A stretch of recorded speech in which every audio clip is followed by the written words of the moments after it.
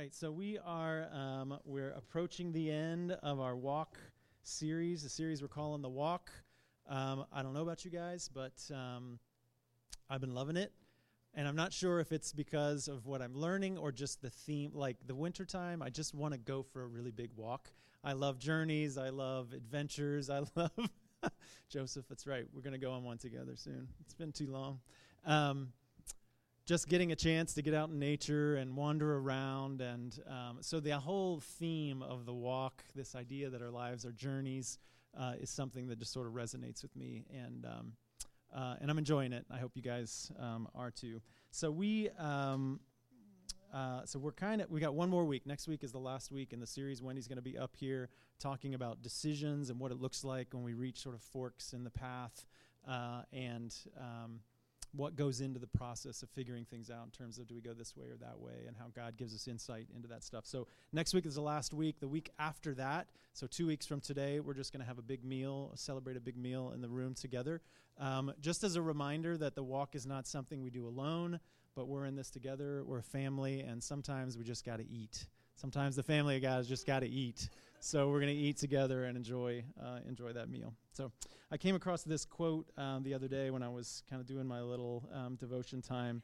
It goes like this: like few other metaphors, the image of the Christian life as a journey captures our experience of following Christ. Journeys involve movement and action, stops and starts, detours, delays, and trips into the unknown. So the value of this metaphor of the walk, this journey that we're talking about, is really the reason that we decided to spend the first couple of months on this, on the different topics that we've gone through. And so far in the series, we've talked about the Holy Spirit as our guide, as a presence with us on the journey. We talked about prayer and the importance of connecting regularly and talking, being in conversation with God along the way. We've looked at, Alberto last week talked about the sort of small everyday things in our life that might seem mundane sometimes, but the importance of those things, how those small things add up to be large, significant things through the course of our life. And then Wendy will be up here next week talking about decision making. So if you've missed any of the messages along the way, if you're struggling with rest or with Sabbath or receiving rest from God, any of the topics that we've talked about, then all those messages are on the website, everydaycc.com. You can check those out and go back to them and kind of dive back into some of the concepts that we've dealt with. So, okay, so today, the topic actually that we're getting in today is a little bit of a tricky one. It's something that I've spent a lot of time with over the last couple of years and gained a lot of blessing from. But as I've been thinking about how to share the concept or the idea with you guys today, I realized I kind of have this fear that I'm gonna fall short of what we need to talk about. And so be gracious. I've like all of these different things I want to share and trying to pull that into what I think are the really foundational, important things that we need to get a hold of as we start to talk about this idea of looking inward, of our true self, of how God created us, what He intended for each of us individually.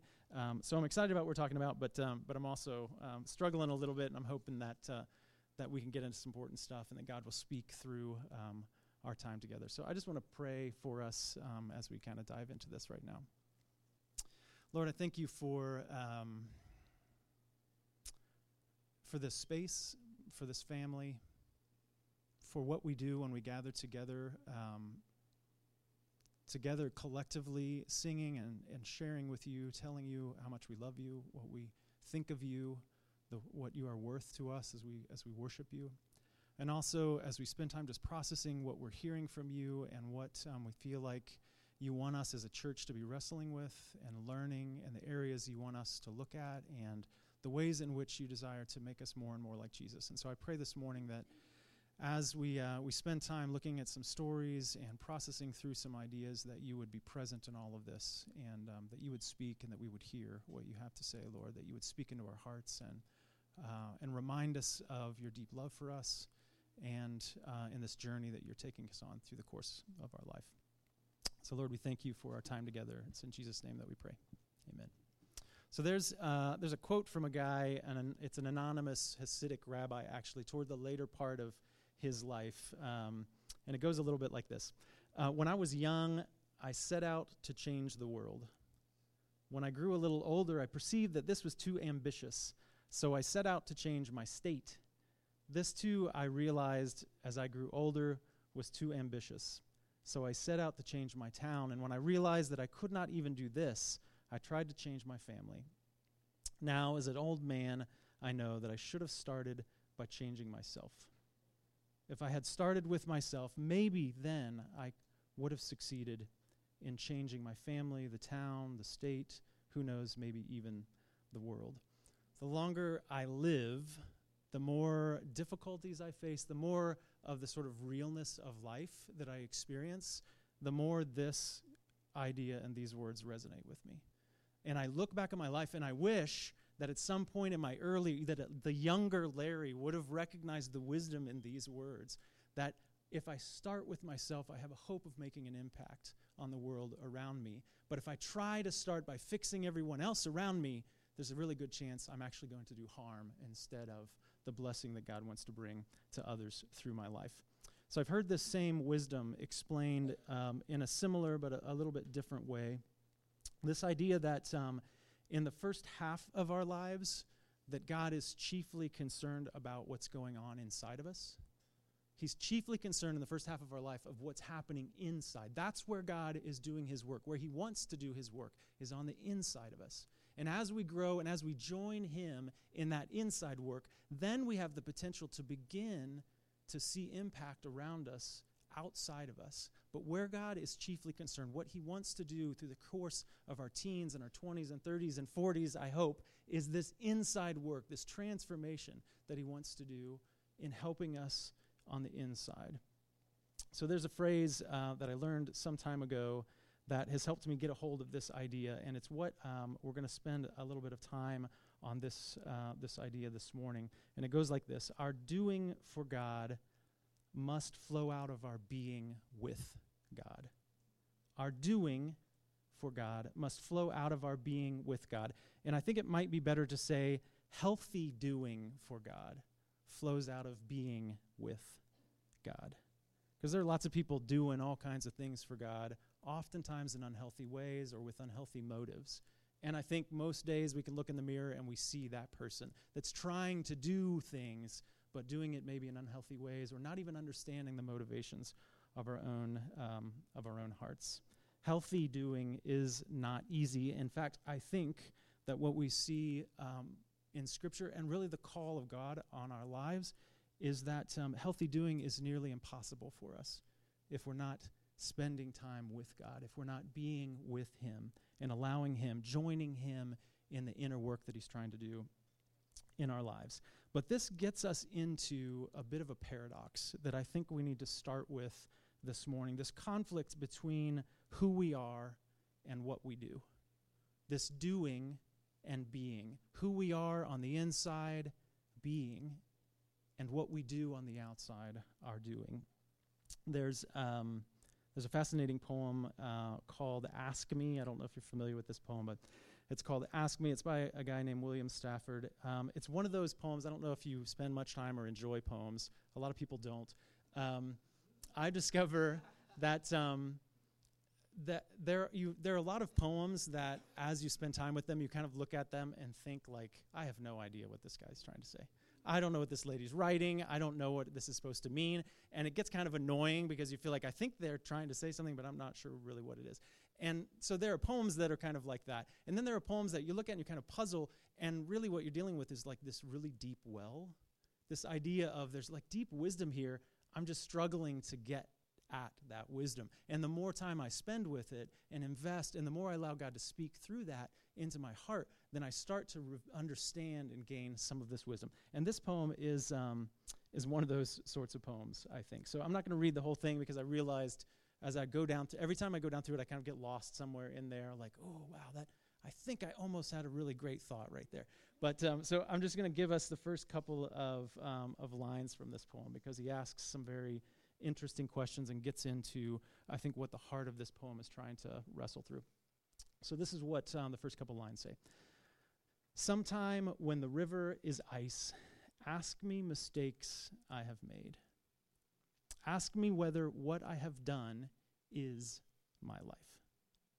Ask me the mistakes I've made. Ask me whether what I have done is my life. Is what you have done in your life your life? Is your life simply about doing? Is it simply about the choices that you make and the actions that you take through the course of your life? Do your choices in life represent the fullness of who you are? If you wanted to get to know Larry and I just told you everything I've done, would you really know me? Would you know the real me just by knowing the decisions or the things that I've done through the course of my life?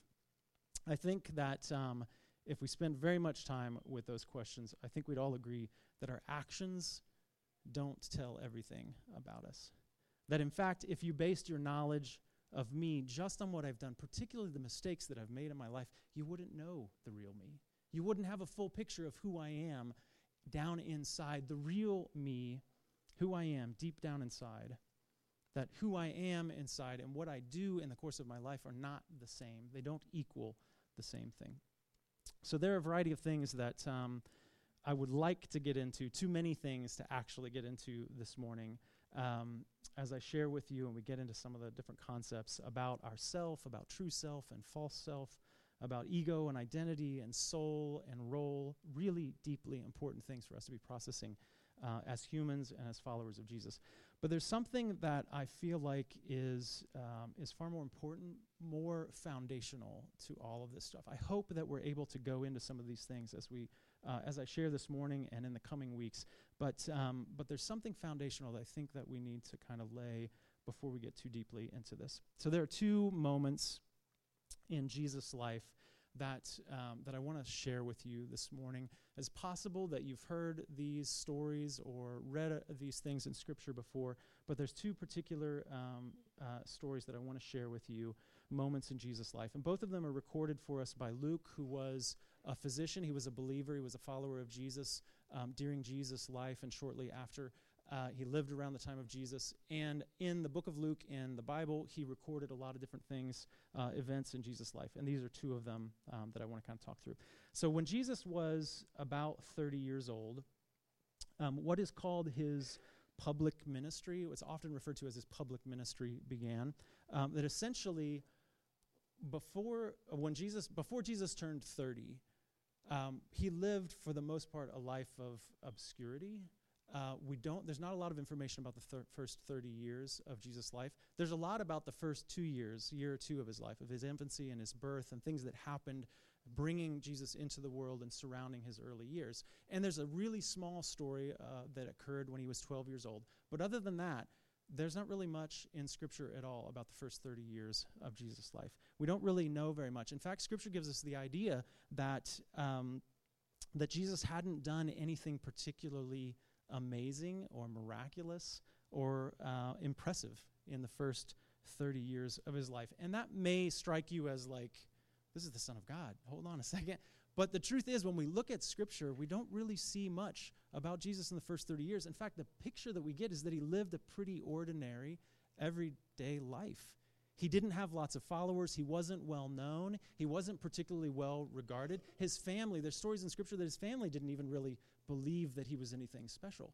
And so these first 30 years of Jesus' life sort of pass in obscurity. He's just a guy living in an area that wasn't particularly respectful. He was most likely a day laborer, a carpenter by trade. Nothing particularly impressive or miraculous about him. So check out one of the first stories that we read about Jesus when he's about 30 years old. So listen to what Luke writes here. He says, all the people were being baptized, and Jesus was baptized too. And as he was praying, heaven was opened, and the Holy Spirit descended on him in bodily form like a dove. And a voice came from heaven, "You are my Son, whom I love. With you I am well pleased." So at the surface of this story, and Luke records this, Matthew and Mark record the same story for us, very similar, a little bit different details given, but essentially the same story shared by all three of them. A significant story at the beginning of Jesus' ministry, kind of initiating or starting his public time during his life. And at the surface, this story it's a nice little story. It's kind of cool, this moment of God. It's opens the sky up. He speaks in a loud voice and kind of affirms that Jesus is his son, that this is Jesus, this is my son. And that's what we often think about when we read this, that people heard God's voice, and this was kind of proof, evidence to the world that Jesus was who he said he was in the further couple of years of his life. But there's something else that strikes me about this particular story, and particularly the timing of this story. And I think it's very relevant to us as humans and as followers of Jesus, that Jesus had not yet done anything. He hadn't done anything. He hadn't produced anything. He hadn't accomplished anything. He didn't have followers at this time. Nobody really knew who he was. He was this unknown guy, and yet, before he had done anything, God speaks and proclaims his love and his pleasure for Jesus. That in this moment, before Jesus had done or accomplished or succeeded in any way, that Jesus chooses that moment to declare his love. That God was pleased with Jesus, with his son, before he had done anything notable. So now jump forward some number of months after this particular story. And Jesus now has followers. He's been traveling all over the villages and towns around Jerusalem and up north from Jerusalem. And he's healing people, and he's teaching about the kingdom of God, and all of these things are happening. And Jesus starts to develop this sort of crowd of followers, people that are walking with him and traveling and going to hear what he has to say. And at one point, he takes 72 of his followers, and he splits them up into pairs, into twos. And he gives them some instructions, and he sends them out ahead of him to go to all of the towns and the villages that he's going to be visiting in the coming days and weeks. And so Jesus gives them some instructions. He says, when you get to these towns, look for people of peace to stay with them, and teach the people in the town about the kingdom of God that is coming. And so he sends them out on their way. So these folks, these 72 followers of Jesus that he sent out, these were people that had been following him for some number of months, some amount of time. They had seen him at this point heal people. They'd seen him teach deep, amazing things. They had seen his power over. They'd seen his power over dark spiritual forces, the spirits, the demons that Scripture talks about. So they had watched him, and they'd heard Jesus warn them, like, when you're out doing your thing, you're gonna run into the same challenges that I've run in. And so he sends them on their way. And so sometime later after this, those 72 followers of Jesus, they'd been out at these different towns, they return to Jesus, and they're excited. Some crazy cool stuff has been happening, and they come back to Jesus, and they're really, really excited about what's happened. This is what Luke writes in chapter 10. The 72 returned with joy and said, Lord, even the demons submitted to us in your name. It was amazing, Jesus. Such incredible things happened. Even the dark spiritual forces that you warned us about, they fled from us when we used your name. What great joy. And Jesus' response to this fascinates me. The way he responds to them. First of all, he joins them in their excitement. Yes, Satan has fled before you. I've given you power. Look what you're able to do. But then he drops this warning that strikes me as totally out of place in the midst of celebration, in the midst of victory that these 72 are celebrating. And when I think about this story, I feel like I can imagine Jesus is there, and he's celebrating and is excited, and this crowd of people around him, and just this change comes over his face and his body, his voice. He just gets really serious all of a sudden. And listen to what Jesus says to them. This is all true and exciting. And then he says, however, do not rejoice that the spirits submit to you. Do not rejoice that the spirits submit to you, but rejoice that your names are written in heaven. What? What's just been going on? The spirits, the evil spirits have been submitting to thee. There's so much excitement. Lord, look what's happening. This is amazing. And Jesus says, don't take joy in that stuff. Don't rejoice in what you do. Don't rejoice in the accomplishments of your hard work. Don't rejoice in your success. Don't rejoice in what you do for me. I'll tell you what to rejoice in, that your names are written in heaven, that you are God's sons and daughters, that you have a relationship with the God of the universe, this thing that does not change. Rejoice in who you are in God the Father. Your joy must come, it has to come from being with God, not doing for God. Our source of joy is not in our success and our accomplishment and how well we do this or how well we do that. Who you are is far more important than what you do. Yes, what we do for God matters. He cares about that stuff. But who we are as children of God is far, far more important. So God's first public declaration in Jesus' adult life, he splits the sky, he speaks in a loud voice, and he declares his love and his pleasure for Jesus before Jesus had done anything. And Jesus got it.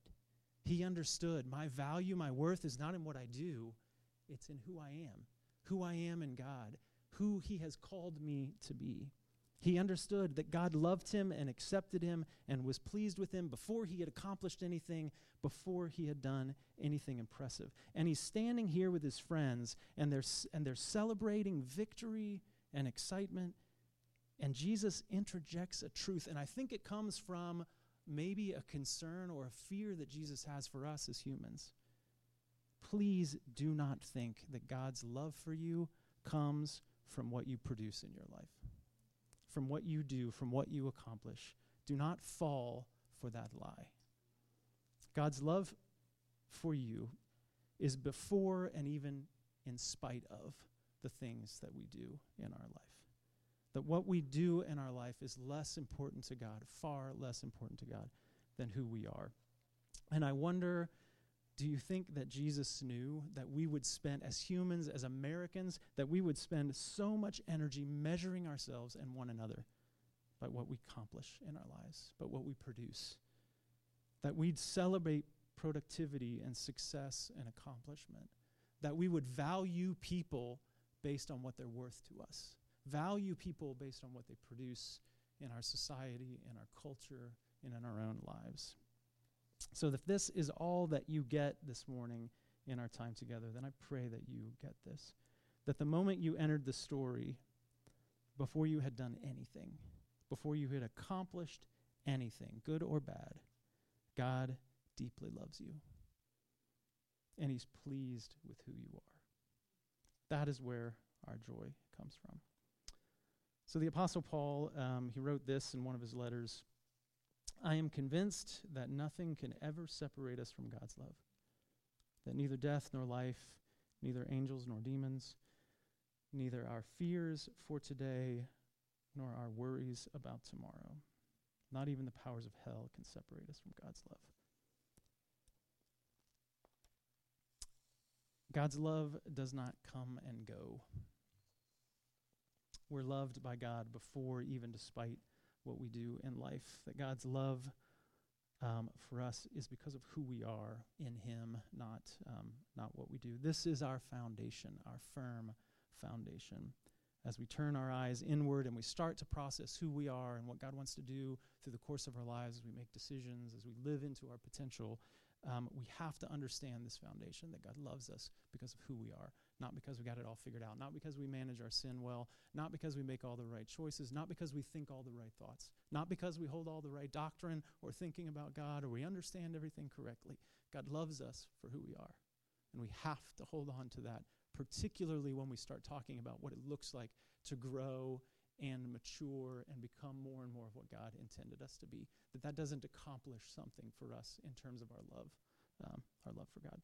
So I'm about to turn into this other stuff, which is really cool and fun, but I want to make sure that this just sinks down into our hearts because it really is a foundation for this journey that we're taking with God. So I'm just going to give us a minute to be quiet, and then I'm going to pray for us, and then we'll start to get into some practical fun stuff. So, okay.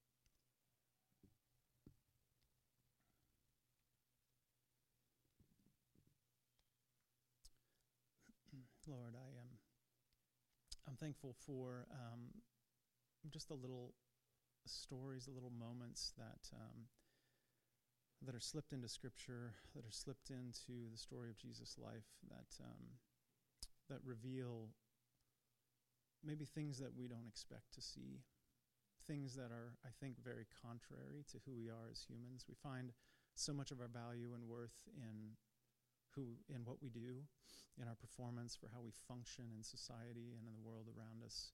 And Jesus, I think in these stories we see how much you understood how prone we are to measuring ourselves based on our actions, our productivity, our success, our ideas of success. And in that moment with your 72 followers and all the reason to celebrate and be excited, and you didn't miss the important thing that was happening there, but you saw in their success our human tendency towards measuring ourselves based on our productivity, based on what we produce, based on the outcomes of our life. And so I pray, I'm thankful, Lord, that you, Jesus, that you interjected that truth to remind us that, yeah, this is great stuff. The things that we get to do for you are really amazing, but that's not where our value comes from.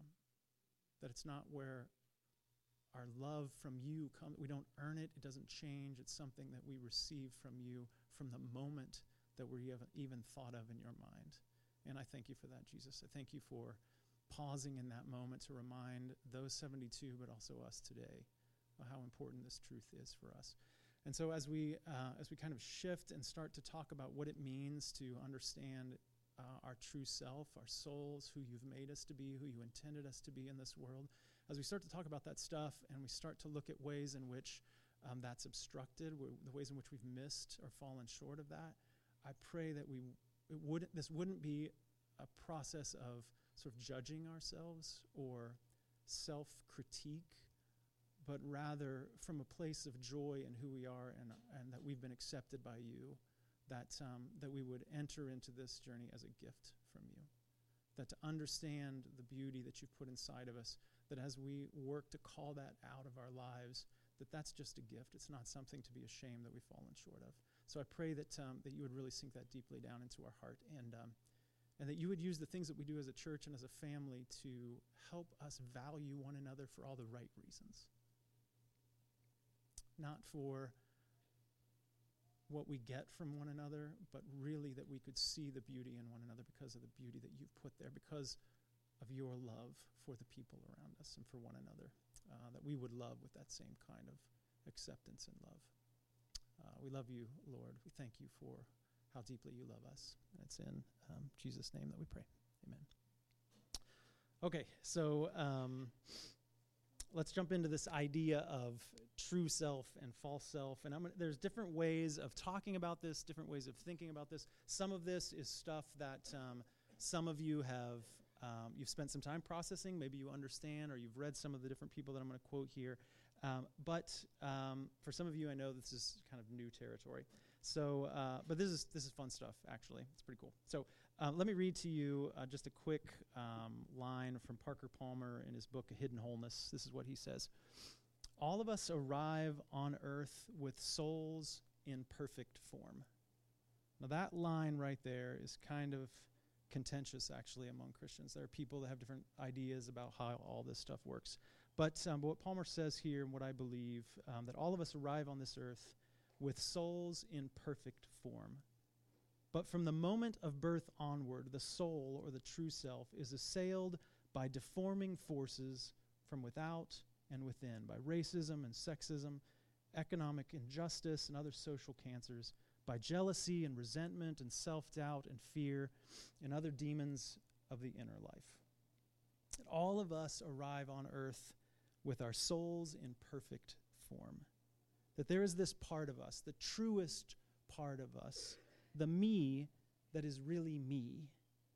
The part of me that God put there in my beginning, my soul, my true self, your soul, your true self.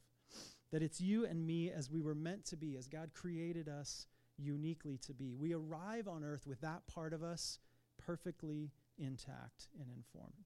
In Psalm 139, it's a very popular psalm, David sings a song about this, about the way in which God knits us together in our mother's womb. And he uses this term of our innermost being. And we get this idea as you're reading what David's writing there, that there's this part of us that God knew and created that is the way he meant for us to be, our truest self. The me that is most truly me. Encased inside of this body of flesh, somewhere down deep inside is this soul, this true self, this idea, and we run into this frequently in Scripture. And from the moment of our birth, the true me and the true you are under attack. Under attack by external forces, by the experiences that we face through the course of our life, the internal struggles that we deal with as we're wrestling through our inner lives and inner worlds. So the sad, unfortunate truth is that most humans lose touch with this idea of our true self, idea of our soul. We lose touch with that, particularly in our early years. We might start off as ourselves, but the difficulties and the struggles in our early years of being life, these things begin to pile layers on top of us and building walls and masking our true selves. And it happens really quite naturally, this sort of process of the way in which we're deformed. So I want to give you a couple of analogies that kind of help me get my mind around a little bit of this concept. So over the past several of months, and just sort of processing and learning, and particularly this past several weeks, thinking about this message, an image has kept coming into my mind. And you may or may not know this, but John and Christina's oldest son, Elias, a couple of months ago started learning hockey. So I didn't talk to you guys about this, but this is really what's been going on in my mind. So Elias is about 6 years old, right? And he started learning. He fell in love with hockey. His mom and dad aren't particularly hockey stars. So he fell in love with hockey for some reason. Maybe you are, John, and I just don't know this about you. So it's not part of John's true self. Hockey is not part of his truest true. So Elias just sort of decided he's really interested in hockey, and so he's been learning hockey over the last couple of months. And I keep getting this image of Elias in a hockey goalie uniform. So I got a picture for you guys. That is not actually Elias, as far as I know, but this is my very point. So through the course of our lives, we start to add on armor and all of this stuff, padding to kind of protect us. So for this kid, he's out on the ice. There's hockey pucks flying. I don't know if you've ever watched hockey. It's insane. Hockey pucks flying, sticks swinging everywhere, people racing, human bodies like projectiles racing around on the ice going insane speeds. So this kid has got to wear all of this protection to keep himself safe, so he doesn't lose eyes or teeth. I think hockey guys are notoriously short on teeth. Like, to protect themselves from injury, this kid is wearing all of this armor, this protection. And I think it's sort of like that for us in our life, as an image that just helps me get my mind around this. That each of us enter the world, we step out onto the ice, physically, emotionally, mentally vulnerable.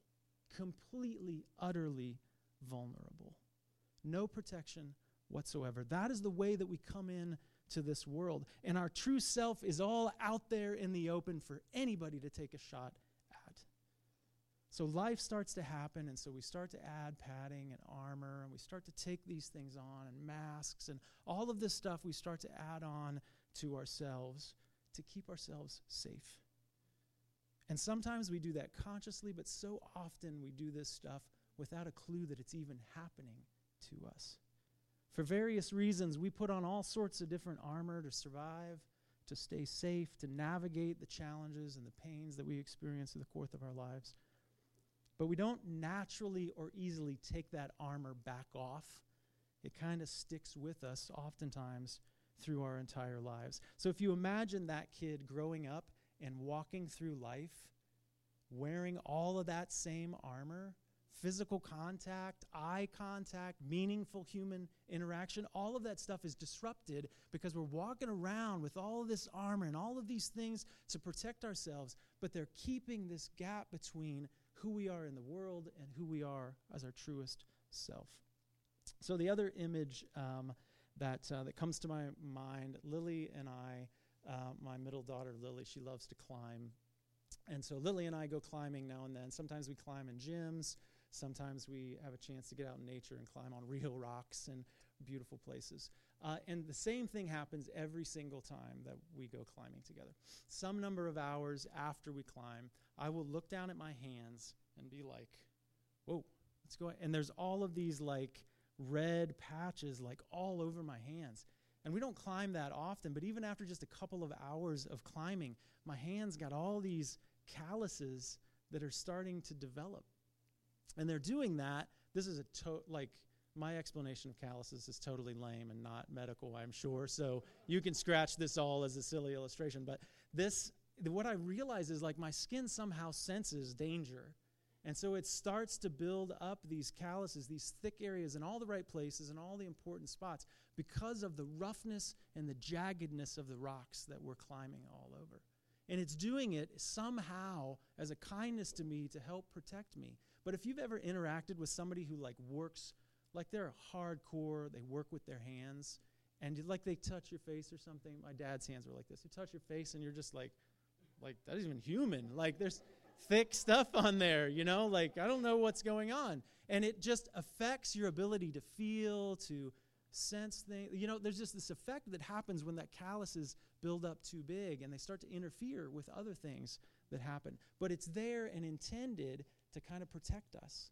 But that is really the way that it works for us in the course of our lives. We put on this armor and we start to develop this thick stuff all over us, and we put on masks. We create these sort of shells that exist outside of ourselves. We build walls up, all of that stuff to protect ourselves. But what begins to happen is this gap between the false self that we're living out in the world and the true self that's buried down in there, the self that God created us to be. And we begin to lose touch with that as this gap develops.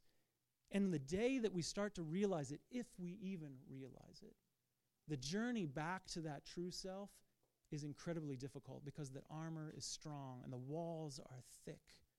These masks that we put on, they want to stay. All of these constructs that we've created around us that we are living out of don't easily go away to allow us to find this part of ourselves as God created it. So the light that God created in you, the gift that God gave to the world through you, gets lost and hidden in the process of our lives. And this gap develops between the false self that we live out, these fictions, these masks, these illusions that we create, and the true self as it's meant to be down inside of us. And sensing the difference between the two when we're interacting with our friends and the people we love and we're functioning in the world, sensing the difference of whether we're living out of our false self or our true self is not something that's very easy. So I want to read a passage for you that illustrates some of this idea in a beautiful sort of way. It's from the book Let Your Life Speak by Parker Palmer. I first ran into him talking about this some number of years ago, and it stuck with me, and this section of the book really captures this well. So I just want you to listen. You can close your eyes if you like, but just listen to this story about him talking about his granddaughter particularly. So if you doubt that we all arrive in this world with gifts and as a gift, pay attention to an infant or a very young child. A few years ago, my daughter and her newborn baby came to live with me for a while.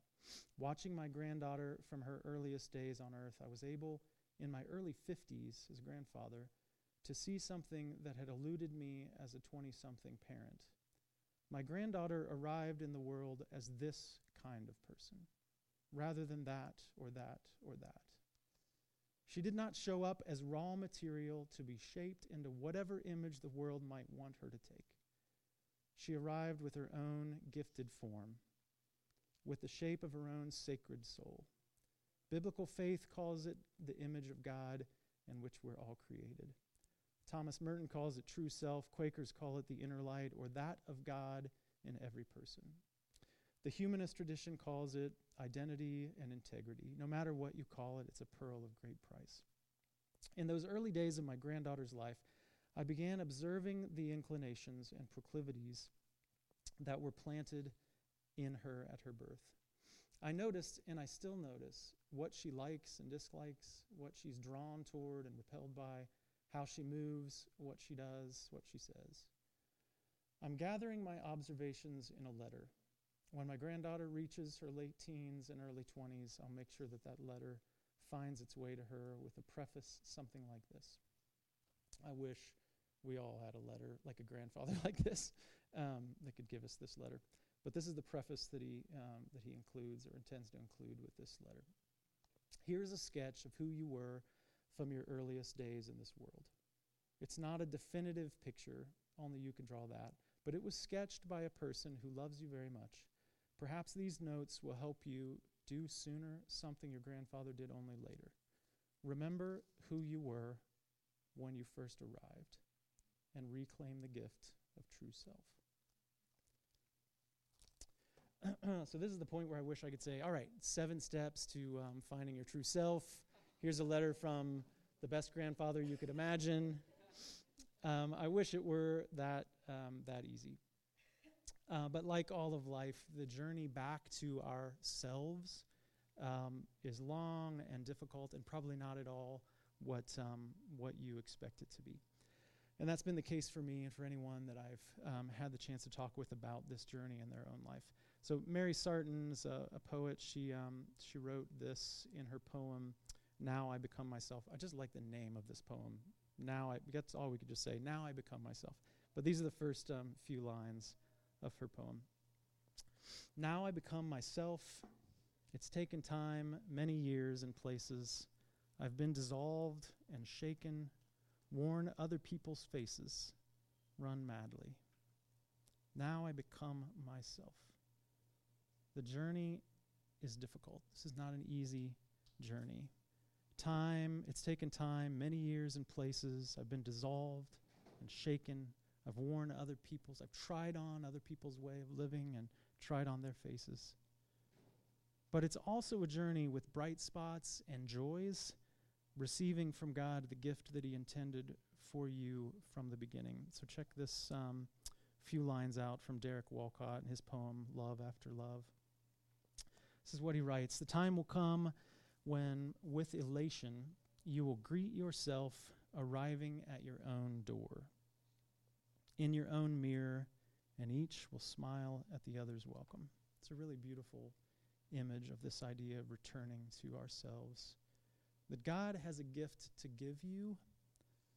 It's the gift of yourself, the way he meant for you to be, the beauty that he created in you from the beginning. A time will come when, with elation, you will greet yourself, arriving at your own door and in your mirror, and each will smile at the other's welcome. This is really a journey back to ourselves, to the beauty, really understanding and accepting that God created beauty within us, that he desires for us to discover. And there's so many forces against us and against you that keep us from discovering the most beautiful parts of ourselves as God intended. And it doesn't happen, unfortunately, all of a sudden. It happens bit by bit by bit. So in the intro message for the Walk series, I mentioned a line from the book To Bless the Space Between Us, the book about Celtic blessings.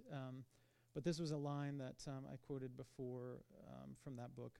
To live a conscious life, we need to constantly refine our listening.